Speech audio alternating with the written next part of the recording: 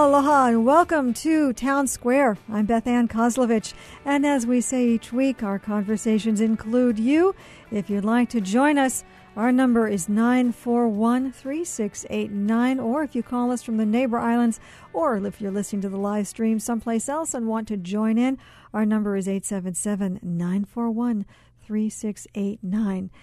Regardless of which candidate wins in November, America's new president will have to face how she or he will position the U.S.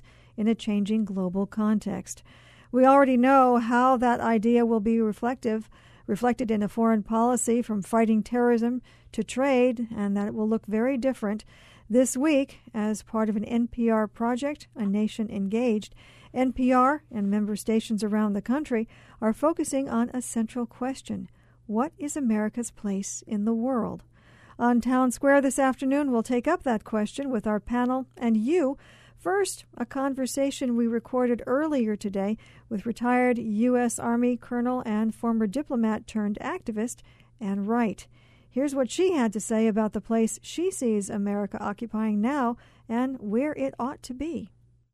America's place will certainly be of importance to the rest of the world because of our economic and security military reach that we have. What I am very concerned about is that the new president does not overreach, that the new president respects other countries, respects the sovereignty of other countries, and that we as a country stop from our use of our military all too frequently to really putting great effort behind diplomatic means to resolve contentious issues. And there are some very contentious issues, of course, that are still on the plate, that continue on the plate, but have to ultimately be resolved by words, not bullets. Has President Obama overreached, in your opinion? Yes, I think he has, as have most presidents. The U.S. role in using drones in military operations, where we essentially assassinate, we execute individuals and groups of people that fit a standard description, like male with facial hair and a turban. Those sorts of things, I think, really do exacerbate the security situation in the world. It makes young men and women around the world dislike the United States, and I think that is one of the causes that we've seen of groups such as ISIS arise, although ISIS coming out of the terrible decision to invade and occupy Iraq, over which I resigned in 2003. But the decimation of the military of Iraq, which now has reappeared in great measure as the logistics arm of ISIS, all of this leads me to say to the new president that we do not need to be invading and occupying countries because it is dangerous for our national security. It doesn't help it. Given who we are seeing play out in the presidential race, do you have any confidence that overreach will not happen? I have no confidence at all. In fact, I'm very, very wary, I won't say scared, but I am very concerned about this. I mean, we've seen as Hillary Clinton, both as a senator and then as Secretary of State, she has been very supportive of the use of military operations to resolve issues. Even as the chief diplomat of our country, she was still pushing for military operations. And when we look at what's happened, particularly in the last 2 years, with what I think is a very dangerous policy of the United States of the vilification, the demonization of the other two superpowers left in the world, and that being Russia and in China, that indeed we need to be reaching out to resolve issues with both of those countries instead of the propaganda machine that the U.S. has, which continues to vilify. And, I mean, it's not that either one of the countries are perfect countries. There's no doubt about human rights violations in countries and various things that pressure needs to be put on these countries, as other countries need to put pressure on the United States of America, which has very similar violations of human rights, with the largest number of people in prisons in the whole world, with our continuation of Guantanamo, where we, as a national policy, now say there are people in the world that will never see a judicial situation where they have a right to defend themselves in a court, that it's too dangerous to have people have their rights. These are things that the world looks at us and goes, hey, you guys are preaching to us about a lot of stuff, but you've got to clean up your own house too. Cleaning up our own house and taking care of internal matters is one thing. Then there's also what we see happening, playing out on a world stage. I'm thinking about China and the South China Sea. Here we are looking at issues first in the Pacific, as that's where we are. How do you assess that kind of situation where it's not as overt as it could be, but certainly there's a lot more than just a subtle subtext that is an assertion of power? Well, I think when you look at all of the countries that have now built on islands in the South China Sea and other places, not only China's built there, but apparently Vietnam now has been building on some of the islands. The Philippines is building on them. So it's just not China, but it's only China that we read about in our papers.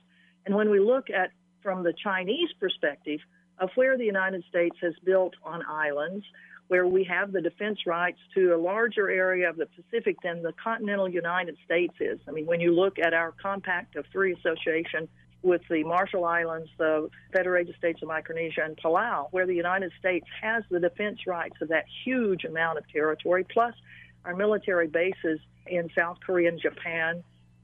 When we look at Guam being a very militarized island, and now the United States putting U.S. military into Australia, up to 2,500 Marines they'll be rotating through there.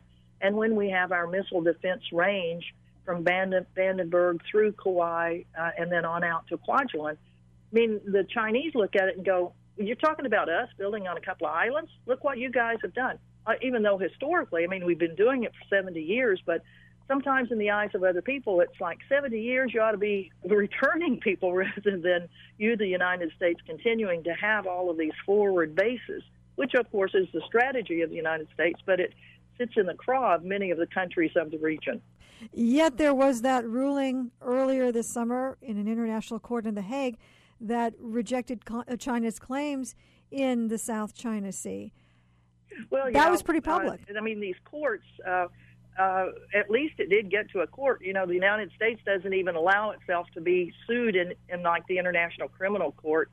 The courts will make their rulings, and yeah, I understand what the court is saying, but were there other court cases that were brought against the other countries that are also building bases? And I don't think there have been. And yet, if you're going to be equal in all of this, then everybody that's building in these islands should be held accountable for it. And China certainly being one of them. You also seem to be making a point about what's going on in the East China Sea in the Senkakus. Yeah, I think we need to look at the whole range of who's doing what. And it looks like it's not just the Chinese, but everybody's kind of getting into the act. And, you know, one of the issues from the Chinese perspective, where even though it's military naval vessels and all, they do have their first aircraft carrier and supposedly are building a second one. The United States has 10 aircraft carriers, and when you look at military budgets, China is still a very small military budget compared to the United States. I want to talk to you a little bit about North Korea, because that's one of the countries that people like to point to and say that, you know, it's a threat not only to South Korea, but potentially to the west coast of the U.S., Hawaii, Guam. Do we talk too much about that in a way that's not realistic in your mind, or is it not being talked enough? Well, you know, I was in North Korea 2 years ago with Women Across the DMZ, and we purposely took 30 international women from 15 countries, including 2 Nobel Peace Laureates, to North Korea, because very, very few of us have ever been there, even though North Korea has diplomatic relations with virtually every country in the world except the United States. I mean, it was like going back to the Soviet Union 35 years ago. It's a very controlled society, and we saw essentially what the government wanted us to see. But our purpose was to meet with people. And granted, they were mostly government people, but you got to start someplace and to have a dialogue instead of confrontation. And we continued this dialogue in February of this year, where we met with 6 women from the North Korean government in Indonesia. We picked that country because North Koreans do not have to have a visa to travel to Indonesia, so they could come there. And our original purpose was to bring South Korean women and North Korean women together to have a face-to-face dialogue. However, the South Korean government has prohibited the meeting of South Koreans with North Koreans since the explosion of the nuclear weapon by the North Koreans in January. So we ended up having separate meetings, North Koreans first with our international group, followed by the South Koreans meeting with us. The bottom line is, despite the intense propaganda and rhetoric that comes out of North Korea, and you've got to and certainly recognize that the missile tests that they've had, as well as the nuclear tests, are very dangerous. And to eliminate that danger, I think we need to be using words, not more confrontation. And in fact, in July of this year, July 6th, there is a very important statement again from the government of North Korea saying they want to talk about a peace treaty, because in their opinion, which we got from both delegations that we've met with, both in Pyongyang and then in Indonesia, the bottom line from the women of the government of North Korea, who are sent there as official representatives, is that if the United States and South Korea will sign a peace treaty, then there's no need for nuclear weapons by the North Koreans. And so the way to get rid of these horrible weapons is to sign a peace treaty. But the U.S. position is they've got to take away the nuclear weapons first before we even talk about peace. And the North Koreans say, are you crazy? With you guys having the largest military exercises ever on the DMZ, 300,000 people this spring in an exercise that was called decapitation. So, the direct warning to North Korea that we're not going to sign peace, we're going to decapitate you. So the North Koreans say, why would we get rid of the one weapon which is probably forestalling an invasion and occupation of North Korea? So I'm looking for words, not bullets on this. And just in general, just to close us up a little bit, as you look at, again, America's place in the world going forward, given everything that you've just told us, is there a place that you see that we haven't really talked about that we should be talking about? Well, of course, the Middle East. Even though we are concerned with the U.S. pivot to Asia and the Pacific, certainly what's going on in the Middle East is a critical part of world insecurity and instability and dangers.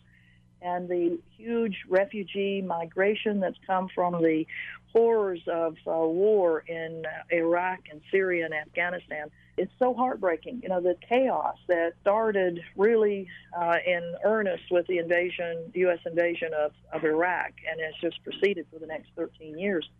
That is a place that the focus has to remain on. And then the other part of it is the Israeli-Palestinian issue of the Middle East.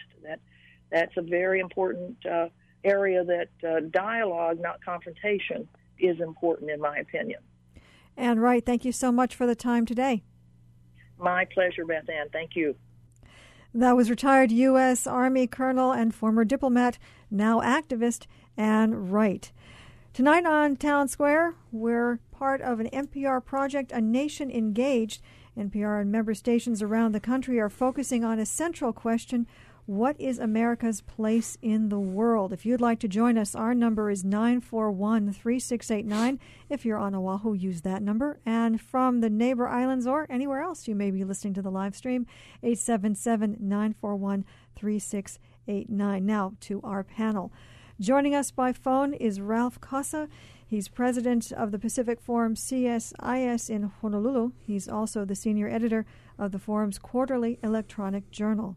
In our studio, we have Hawaii Pacific University history professor John Davidan. The framework for his research focuses on the question of whether the U.S. government should be projecting more than just military force internationally, and whether America should be sending out more cultural products, music, art, and ideas. In 2013, he published a world history textbook, Cross-Cultural Encounters in Modern World History. Also in our studio is UH Manoa political science professor Sankaran Krishna. He teaches politics, economics, and the state, and several levels of comparative politics. His work spotlights nationalism, ethnic identity and conflict, identity politics, and post-colonial studies. He's currently working on a series of essays about the partition of the Indian subcontinent in 1947, the culture of Indian foreign policy making, the silent presence of race in international relations, and Indian nationalism in the diaspora. And, of course, you're here, too. Thank you to all of you for joining us tonight. Thank you for having me on, Beth Ann. Thank you.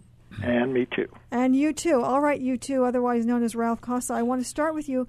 You heard Ann Wright talk a lot about the Pacific. We're looking at that because clearly we're here and moving outward. She talked a lot about overreach and the fact that she thinks that we've been doing that and that every president has pretty much done that. Do you agree with her? I have a great deal of respect for Ann, and I really respected her stand on the Second Gulf War, which in fact I think was a clear case of overreach. But I think she's a little out of her depth in talking about the South China Sea, and quite frankly, with all due respect, a little naive in talking about North Korea. We are not, using drones to attack anyone with facial hair and a turban. That's sort of ridiculous. We're trying to kill people who are trying to kill us. I much prefer a diplomatic solution to a military solution. I think everyone in this administration and in most administrations prefer that. But I haven't heard a lot of people in ISIS saying they'd like to sit down and talk. So there are cases where I think there is no alternative. In the South China Sea, equating what China has done to what the Philippines and Vietnam and others have done, I mean, the Philippines, Vietnam, and others have reclaimed a total of 50 acres of land. China has reclaimed 3,200 acres of land. So to say, well, everyone's cheating, yeah, that's true. But, the Chinese are a bit world-class there. And clearly, while we have human rights problems in this country, and I think we acknowledge them and are working on them, but certainly need to work harder. I certainly wouldn't equate human rights problems in the United States with those in China, much less North Korea. Just to set the record straight, what the North Koreans have said is they want a peace treaty not with South Korea and the United States, but with the United States alone that cuts out the South Koreans, even though it's their peninsula. And secondly, that recognizes and legitimizes them as a nuclear weapon state. Then they'll talk about nuclear weapons. So if they were offering a deal the way Ann described it, we would jump on it. I personally have had 6 different meetings with North Koreans in the last year. I know what their position is. I've heard it from them directly. And unfortunately, I think she was sort of miscommunicating or maybe misunderstanding what their positions were. Thank you, Ralph. I want to move around the table and talk to you first, Kirshner. What did you make of that? I think I see where Dr. Costa is coming from in some of his critiques of what Ann just said. But at the same time, there's a lot of aspects to U.S. foreign policy and U.S. engagement with the world really going back the last 4 or 5 presidencies, which are seriously problematic. We have arrived at a position where we have come to define terrorism almost as a kind of natural and insensate phenomenon which answers only to military force.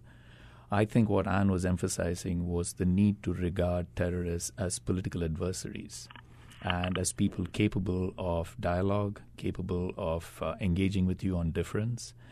And when you actually go and look at the statements made by many of these outfits, it's one thing to look at the most extreme contemporary form like ISIS and say they are incapable of dialogue. That's true. But if you look at the backstory, if you look at how these groups emerged, there were moments of political moderation, there were times of dialogue during which they were making substantive critiques of U.S. foreign policy in the Middle East, a U.S. tendency to regard most problems there through the prism of oil or a very narrow definition of U.S. security.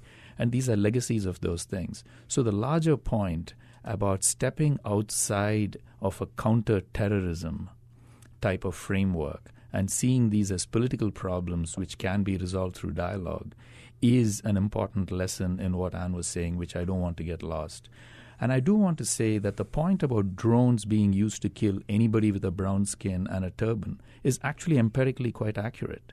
Stanford University study which the latest figures that I'm talking about are more than a year old, so it's a bit dated. But their study found that of over 3,800 casualties created by drones, the overwhelming number, in excess of 90%, could not have been, by any stretch of definition, seen as military targets who needed to be taken out. An astonishingly large number of them were what we call collateral damage. So from the perspective of somebody on the ground in Peshawar or in Swat Valley or in Yemen or in northern Africa, absolutely, drones do seem to be something that just targets indiscriminately. For all the talk about precision warfare, it's not been that. And Dr. David. Right. So I'm just glad there's still room for some good old-fashioned political radicalism in the United States, and that's what we got from Ann. I think there's room for that kind of talk, but I have to agree with Ralph that I think her discussion about the South China Sea and North Korea was problematic. I think the terrorism issue is something that governments have to face head on, but honestly, I don't think the biggest problem I see is we don't have a long range policy. We don't have a longer vision than which terrorist leader we're going to try to kill tomorrow, and I think that's probably that's my biggest concern. I'd like to see us do more with non-lethal communication. Cultural communication, sending cultural missions, getting more Middle Easterners into the United States, this kind of thing. So I think there are other ways to approach this problem. And in that regard, I agree with what Ann was saying. We need some alternatives to a strictly military approach in the Middle East. All right, I'm glad to hear from all of you about that. Tonight, if you're just joining us for Town Square, we're taking on the question, what is America's role in the world? What should it be? The world has changed very much, continues to change, and we're looking at really what should America be doing in the world and with a changing global context. 941-3689 is our number, or 877-941-3689. For so many decades, the U.S. has been regarded, or believes that perhaps it regards itself as being the world's big brother, this very paternalistic country that may have some very good things that it has been able to promulgate and see happen around the world, and some other not so very good things, as Ann was alluding to. I want to go around the table again and just ask you about that, because it seems that the balance of power certainly has been shifting worldwide. Where does America fit into that now, and how much of a leadership role does it take with the way that balance of power has been shifting? Ralph? Well, I mean, that's the key question. There's that old prayer about, give me the wisdom to know the difference between those things I can change and those things I can't change. There are many problems in the world that the U.S. can't solve and that the U.S. shouldn't be trying to solve. There are some problems that we need to be a part of the solution, and some where only we can lead.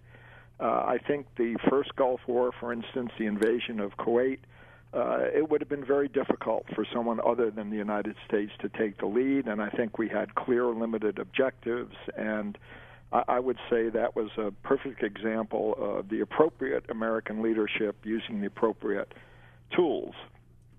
Quite frankly, President Obama's attempt to push forward the Trans-Pacific Partnership is a very appropriate symbol of American leadership in the economic realm in the world's most important economic region, and unfortunately he's being attacked by both candidates for this for reasons that are much more political than they are either economic or in terms of security. So I think we need to learn, there are occasions where American attempts to make things better have made things worse. I think the second Gulf War certainly fits into that category. So I don't subscribe to American isolationism, nor do I think that anytime anyone dials 911 that the U.S. government or the U.S. military ought to be answering. But I think we do need to have a certain amount of responsibility. We have the most powerful economy, the most powerful military, and quite frankly, if we learn to live up to them, the most powerful set of values. And we shouldn't be shy about trying to protect those kind of values and try to help those that genuinely need help. But again, we need to have the wisdom to know when that's the appropriate response and how. Thank you. Krishna? I think I'd like to pick up the Trans-Pacific Partnership specifically because it shows, I think, an important moment in the transition of hegemonic power in the world. The question really is, why are both candidates distancing themselves from the Trans-Pacific Partnership? Trump has made it clear that he is in some ways an economic nationalist. He's in some ways an isolationist in foreign policy. And that's resounding very well with a large constituency of angry whites all across the United States who see their hopes of the American dream absolutely disappearing, as actually having absolutely disappeared. And they see things like NAFTA and the TPP and things like that as milestones in that journey towards their being rendered completely irrelevant. So someone like Hillary Clinton, who was strongly for the Trans-Pacific Partnership earlier, finds it necessary to distance herself from it today. More than just being an individual whim or trimming her sails to the political winds, there are reasons why she's doing it, and I think it's important to understand what those are. The fact is that the last 3, 4, 5 decades of American growth have bypassed a vast majority of Americans. There's been such a polarization of wealth in this country. There has been a real sense amongst the middle class that the interests of elites, the interests of people in Wall Street, the interests of a transnational elite whose fortunes, whose skills are in demand everywhere in the world, have been given priority over that of Americans whose horizons, whose skills, etc., are more oriented towards the domestic economy. That's the reason why something like TPP is now being sold down the river by someone like Hillary Clinton. So I do think America is not going to be any longer able to sustain this role of being the hegemonic world power which bankrolls a sort of free trading system, which is there for military intervention whenever those interests are threatened. I really do think there's a palpable sense that that's what overreach is. We can't do that anymore. And in different ways, Trump and Sanders hit those buttons at opposite ends of the spectrum. And that's why Sanders was as popular as he was. So I think something like the Trans-Pacific Partnership should be looked at more closely to see why is it that someone like Hillary is retreating from it. And we'll do that a little bit later in the program, but I want to hear first from John Davidson. Right. So I think that, there is this almost isolationist movement in the United States now, which Krishna referred to. But that frightens me more than it makes me want to, critique America, honestly. So I do think we're at a transition point. I agree with Krishna on that as well. But I'm not an isolationist. I agree with Ralph Koss on that. And so I still think there's a role for the United States as the premier liberal democracy in the world and the premier economy in the world. What are the alternatives to this role? I mean, when I look at China, I've spent a lot of time in China. China's very interesting, but China pursues a kind of neo-mercantilist policy in terms of its economy. They're pretty hegemonic in terms of their resource access. The South China Sea is an example of that. It's not a democratic country. Even though I have a lot of respect for my Chinese friends, it's not a country that I would want to live in. So what are the alternatives? Can we? Is this going to be a multipolar world without a kind of a leading role or a superpower? That's really the question that I get hung up on when I start critiquing the United States is like, okay, we've done a lot of bad things, but We've also provided in the post-war period a pretty consistent line of leadership that's led to tremendous prosperity in the world. Yes, it's excluded some people from that prosperity, but the overall record, I think, in the post-war period is pretty good.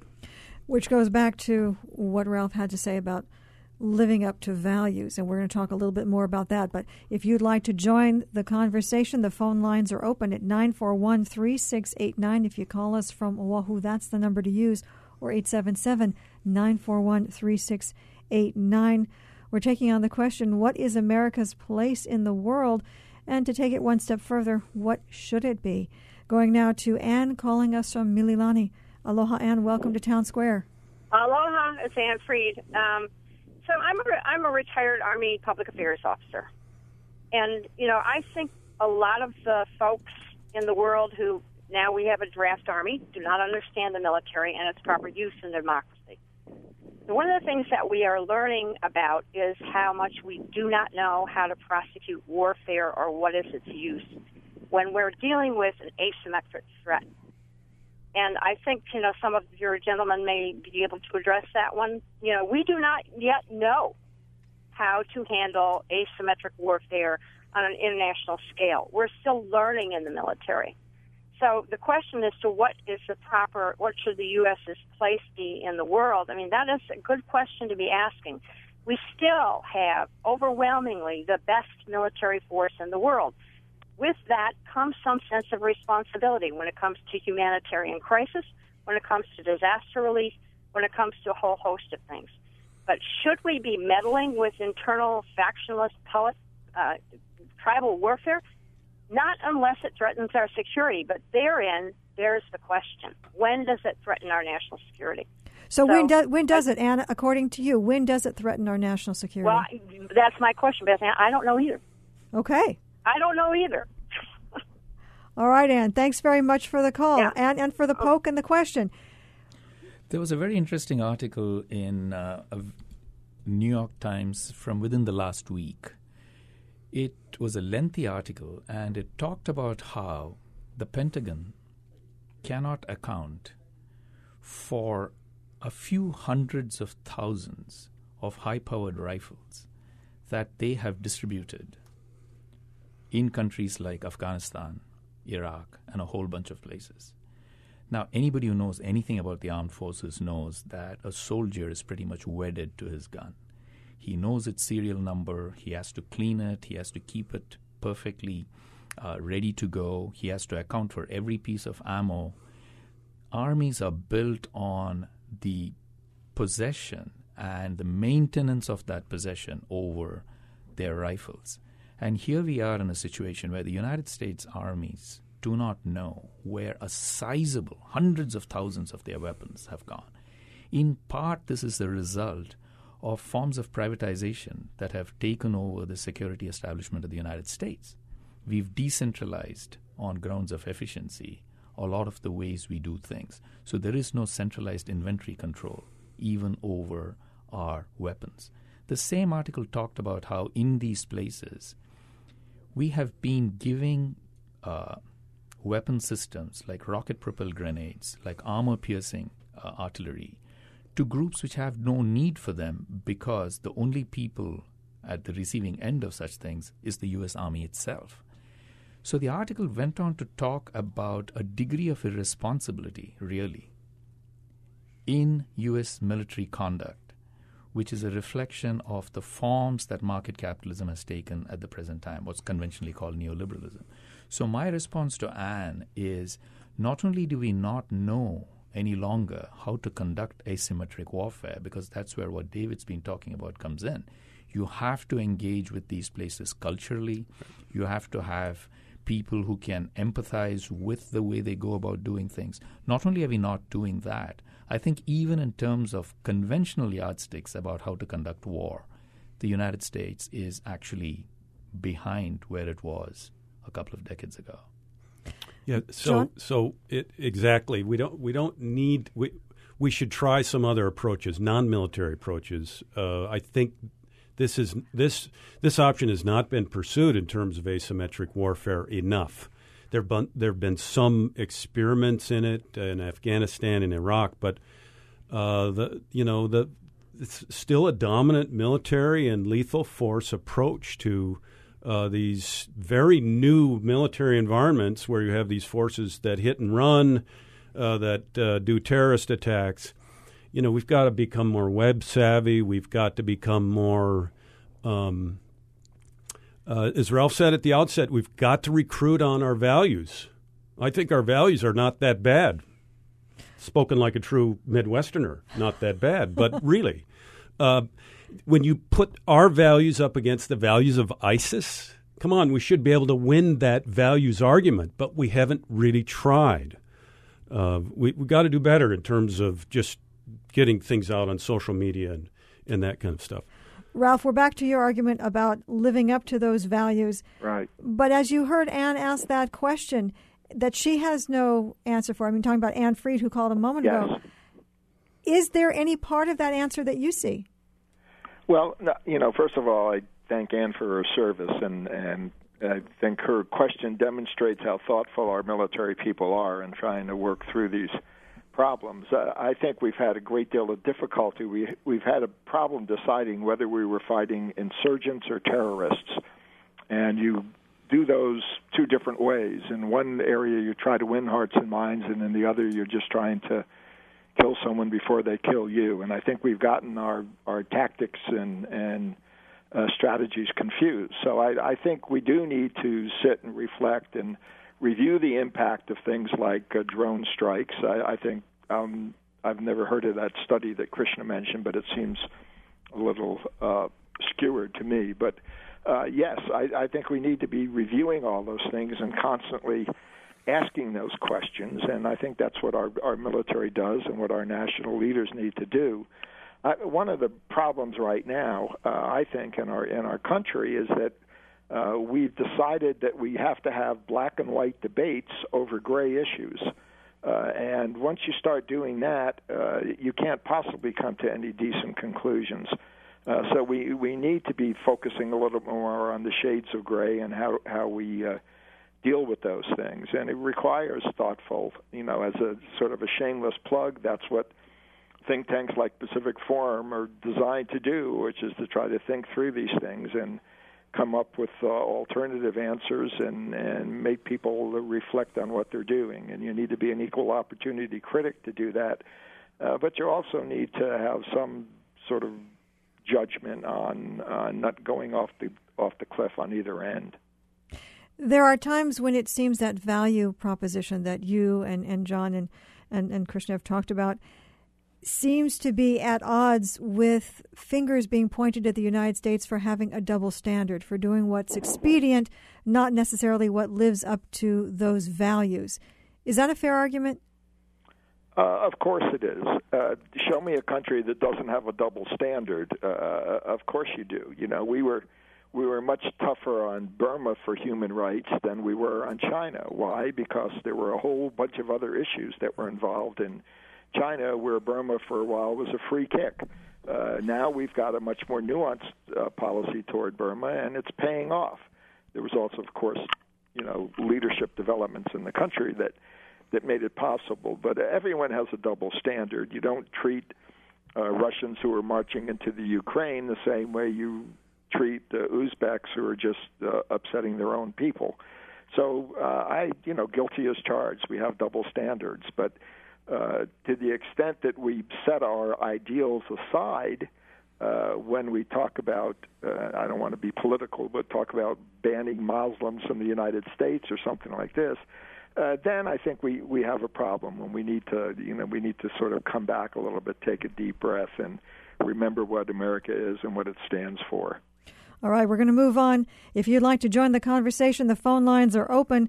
We're taking on the question, what's America's place in the world, and what should it be? Ralph Cossa, who you just heard a moment ago, is joining us. He's the president of the Pacific Forum CSIS, and also in our studio is John Davidan from the Hawaii Pacific University, and from UH Manoa, we have Krishna with us as well. Thank you so much, all of you, for being here.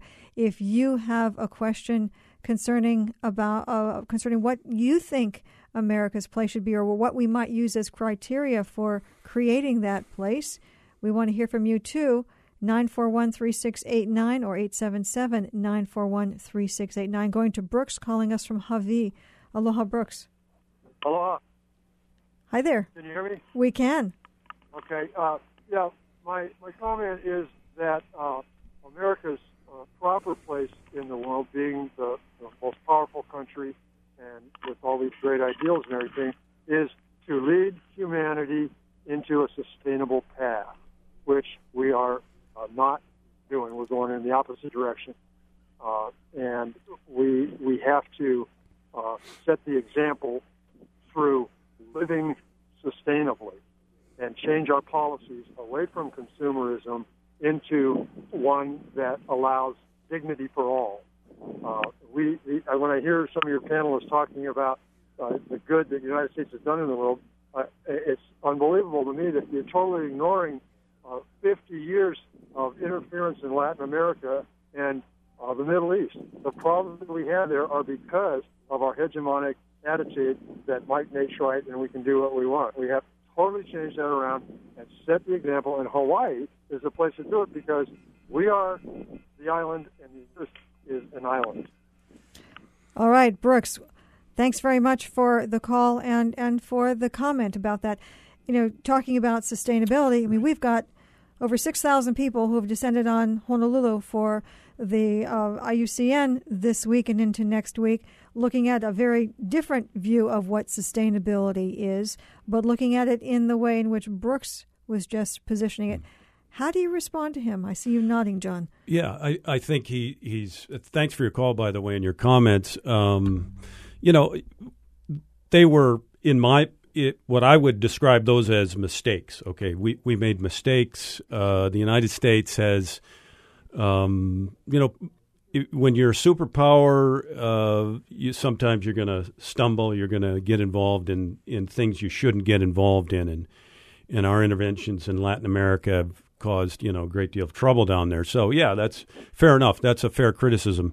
I do think that this question of what the line is, we've been kind of banding this around, Ralph and Christian and I have, and this is a very difficult line to draw, but I would favor, non-lethal force, non-lethal types of persuasion instead of military force. We did that in Latin America in World War II. It was very effective. We essentially defeated Nazi propaganda in Brazil and Argentina and other parts of Latin America through very sophisticated use of our own media. Walt Disney went to Brazil, and Disney created a new character called La Carioca to go alongside of Donald Duck, and we did some feature films with those two, and I think it was very effective in that time. So, I think he's right about that. Sustainability in a kind of American power, that's a very tricky question. Christian, you want to answer him? Yeah, I think Brooks raises a really important question, and that is, see, the problem is part of the reason why the United States is such an attractive society to the rest of the world, why people want to come here, and why the Americans' lifestyle is so appealing, is these are all the reasons why I think a future built on that desire is completely unsustainable. The rest of the world loved America for its multi-lane highways, for its high-speed Mustang cars, for its seemingly endless supply of electricity, and, the good life as portrayed by Hollywood and as lived by every American was an extraordinarily energy-intensive and unsustainable lifestyle. And today you have countries like India, China, Brazil, all wanting that. And it's pretty obvious this planet cannot sustain it. So when he points out that America should lead the world towards a sustainable growth, I actually can't think of a more inappropriate candidate in some ways than the U.S. So who's a better candidate? That's a very I think, a very important question. I think if you look at, I spend my summers 6 weeks every summer in South Korea, and it is astounding to me how effective a recycling program they have over there. The amount of household waste generated by a typical middle-class family there is a tiny fraction of what the United States middle-class families produce. I spent a year living in London. Again, the amount of trash generated per family there is astoundingly small. So it's not that a hyper-industrialized society cannot be way more efficient in the way that they consume, recycle, etc. I think, frankly, the United States has a lot to learn from a number of these societies in terms of how to marshal its resources and recycle and things like that. We can't be the leaders in everything, in all aspects of everything. There are some who would say it's not that we don't know, but it's just that we really choose not to do. I think they're right. Yeah, I think policy and entrenched interests in lobbyists, in politics, lobbyists for more kind of energy-intensive use, electrical use and such. Yeah, I mean, Japan is another example. Tremendous in terms of sustainability and energy conservation. We were talking before the show about how cold it gets down here. In Japan, the thermostat is always close to 80, and they've adjusted. They've created short sleeve suits for that kind of an energy environment. So not a great fashion statement, maybe, but very practical. It works, and so absolutely, we've got a lot to learn in terms of that kind of sustainability. All right, let's take another call. Let's go to Kathy calling us from Maui. Aloha, Kathy. Welcome to Town Square. Aloha. I just was considering talking about what America's role is and how it has been military in so many ways. And I vote for the fellow who was talking about nonviolent. But what came to mind for me was, that saying about with knowledge comes responsibility. In other words, when you know there's injustice someplace, you know it. And what responsibility as a country do you have to help resolve that? All right, Kathy, thanks very much for your call.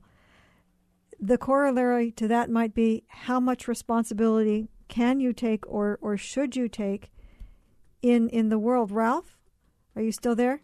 Yes, I am. I'm okay. having a bit of trouble hearing you. If there's some way to turn the volume up a bit, it would be helpful. But I think you said something about how much responsibility should we take in the world. And right. Kathy just called and was saying, with great wealth comes great responsibility. With all of that, we've heard variations on that in past. But how do you create some sense of balance with how much responsibility, for example, America should take and can take without either thwarting internal policy of other nations or, in fact, just exacerbating a situation that's already more difficult in terms of resources that are available?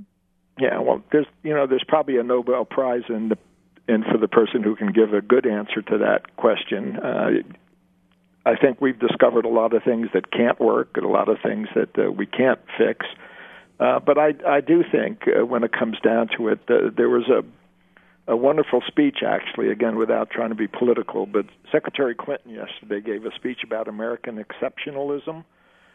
It was literally not covered at all because of all of the focus on the immigration issue. But I think that's where we need to have a debate. How do you define American exceptionalism?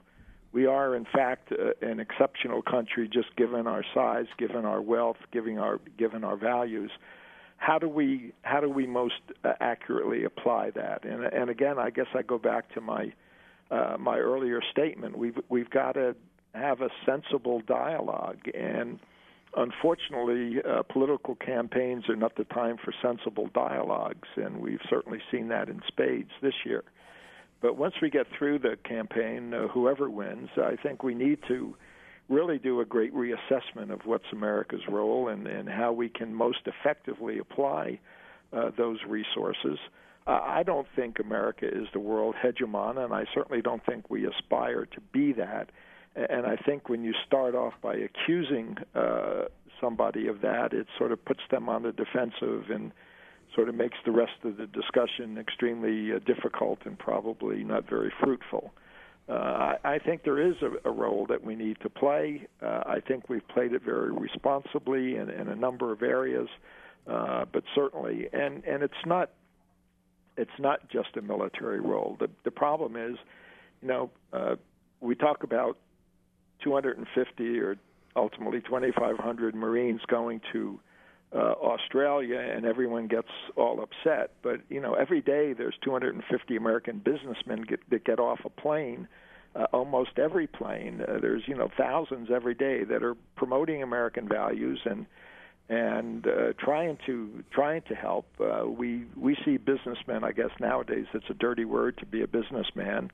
But in reality, there are a lot of good business people who are helping economies to grow. Sure, they're helping their companies to grow as well. But it's an interconnected world, and all of this has to happen. So we need to recognize just what kind of contributions we're making.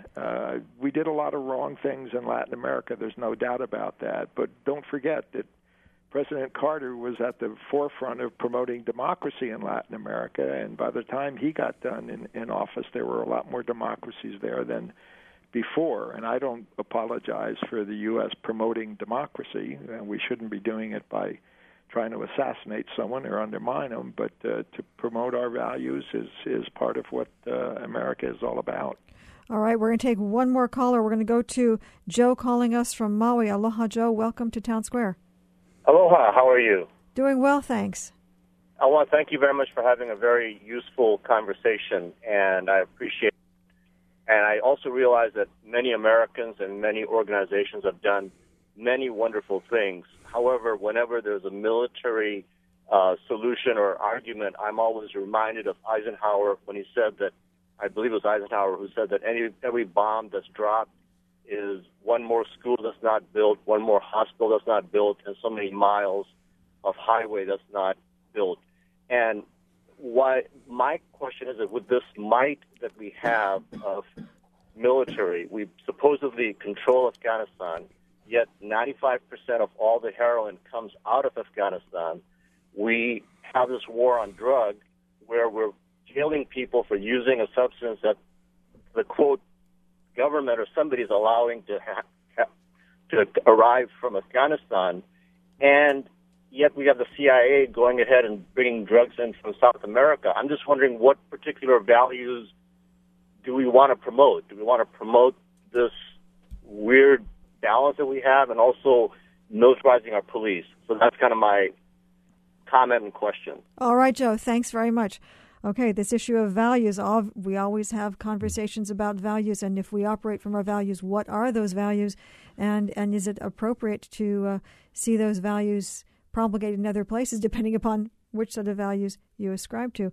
I'm going to go over to you, Christian, a couple of things that I know you wanted to be able to answer Ralph, and also to look at this issue that Joe just brought up. Right. I think they're sort of related. As Ralph probably knows, in large swaths of international relations literature, you're not engaging in name-calling when you describe a power as hegemonic. It's also a compliment. The United States presided over a world order very effectively all the way from 1945 and arguably to the present. It set up conditions for relative peace in a good chunk of the world, not to forget the huge conflicts in Vietnam, Korea, and all the others that were also the obverse of that peace. But it did establish certain conditions which enabled a recovery from the Second World War. So hegemony implies a kind of leadership, and it's not entirely negative. I did want to say that. So it's an invitation to debate, not a closing of debate, to describe the U.S. as a hegemonic power. But on the second issue, I have a much stronger disagreement with them. I think American exceptionalism is the problem. It's not the solution. I think America has to learn to take its place amongst the countries in the world and not try to be a unilateral leader, irrespective of the wishes of others. That's what we did in the Second Gulf War, and that's why I think to a large extent we are in the predicament that we are in right now. This belief that we are somehow specially sanctioned to be greater than the rest, and which I see repeatedly in the rhetoric of a lot of leaders, including Hillary Clinton. What was refreshing about Bernie Sanders was he didn't do that. But this claim about American exceptionalism, I firmly think, is a large part of the problem and no part of the solution. John David. So I think every nation thinks that it's exceptional. And you can see that argument in the history of our country as well. So those exceptionalist arguments are going to be there, and they have caused problems for the country. The thing is, American internationalism has been contradictory even through this time period when the United States has been quite successful in the world in creating a post-war world order. There have always been those who didn't believe that the United States should be involved in that world. Those who attacked that world were frightened by that world. I'm talking about McCarthyism and the anti-immigration movement today. So, honestly, I would like to propose my own kind of containment policy. This is not a Cold War containment policy, but a containment policy to contain the attitudes of some Americans who are in that category of being afraid of or threatened by the international world. I think one of the biggest problems this country has is that internal attitude, which then plays out into how we interact in the international world, in a global environment. So this is a political problem. It's not going to be solved by me or by us, but I really think we have to attack that as well in terms of our own politics, because the international world has given us so much in the last 70 years. I'd hate to lose that. In almost this last hour, we've tried to look at what America's place in the world is now and what it should be. There are many places that we couldn't go to be able to talk about because America has been so much in so many places. But just to cap off this hour, we've got just a couple minutes left. As we go forward, whatever happens in November, as you each see where the United States is now and where it properly ought to go, according to each of your perspectives, what is an absolute non-negotiable for you that has to be in the complement of what the U.S. does, its actions going forward, its foreign policy, and what would you see that as being? What's the non-negotiable? And Ralph, I'll start with you. Well, I think we need to look at what are the greatest threats to humanity right now. One of those, of course, is nuclear proliferation. I think that we need to take a strong stand, continue to take a strong stand there, reassure our allies so they don't feel to go nuclear, and find ways through dialogue and through a combination of dialogue and sanctions to make sure countries like North Korea don't spread those. I'll go back to my initial comment. I think there are a lot of problems in the world that the U.S. has no business trying to solve, but there are some that only we can solve and some that can't be solved without our involvement, and we need to take on that responsibility and I'm sorry, have a serious debate. I got to stop you right there, and thank you so much for joining us tonight. Ralph Casa, the president of Pacific Forum, CSIS. I want to give each of you about 20 seconds. What's a non-negotiable for you, Krishna? I think global warming, climate change is the issue that's going to render a lot of this discussion moot. And if the U.S. has a role, a constructive role, it could start there. I don't think we can go back to isolationism. I think the globalization in the global world is ineluctable. We can't go back. So American people, we can't go back. So welcome to the new normal as it continues to develop. Exactly. John Davidan, thank you so much for being here from HPU and from UH Manoa. Krishna, we appreciate having both of you here and all of you with us too. I'll see you tomorrow morning for the conversation right back here at 8 o'clock. I'm Beth Ann Kozlovich. Aloha.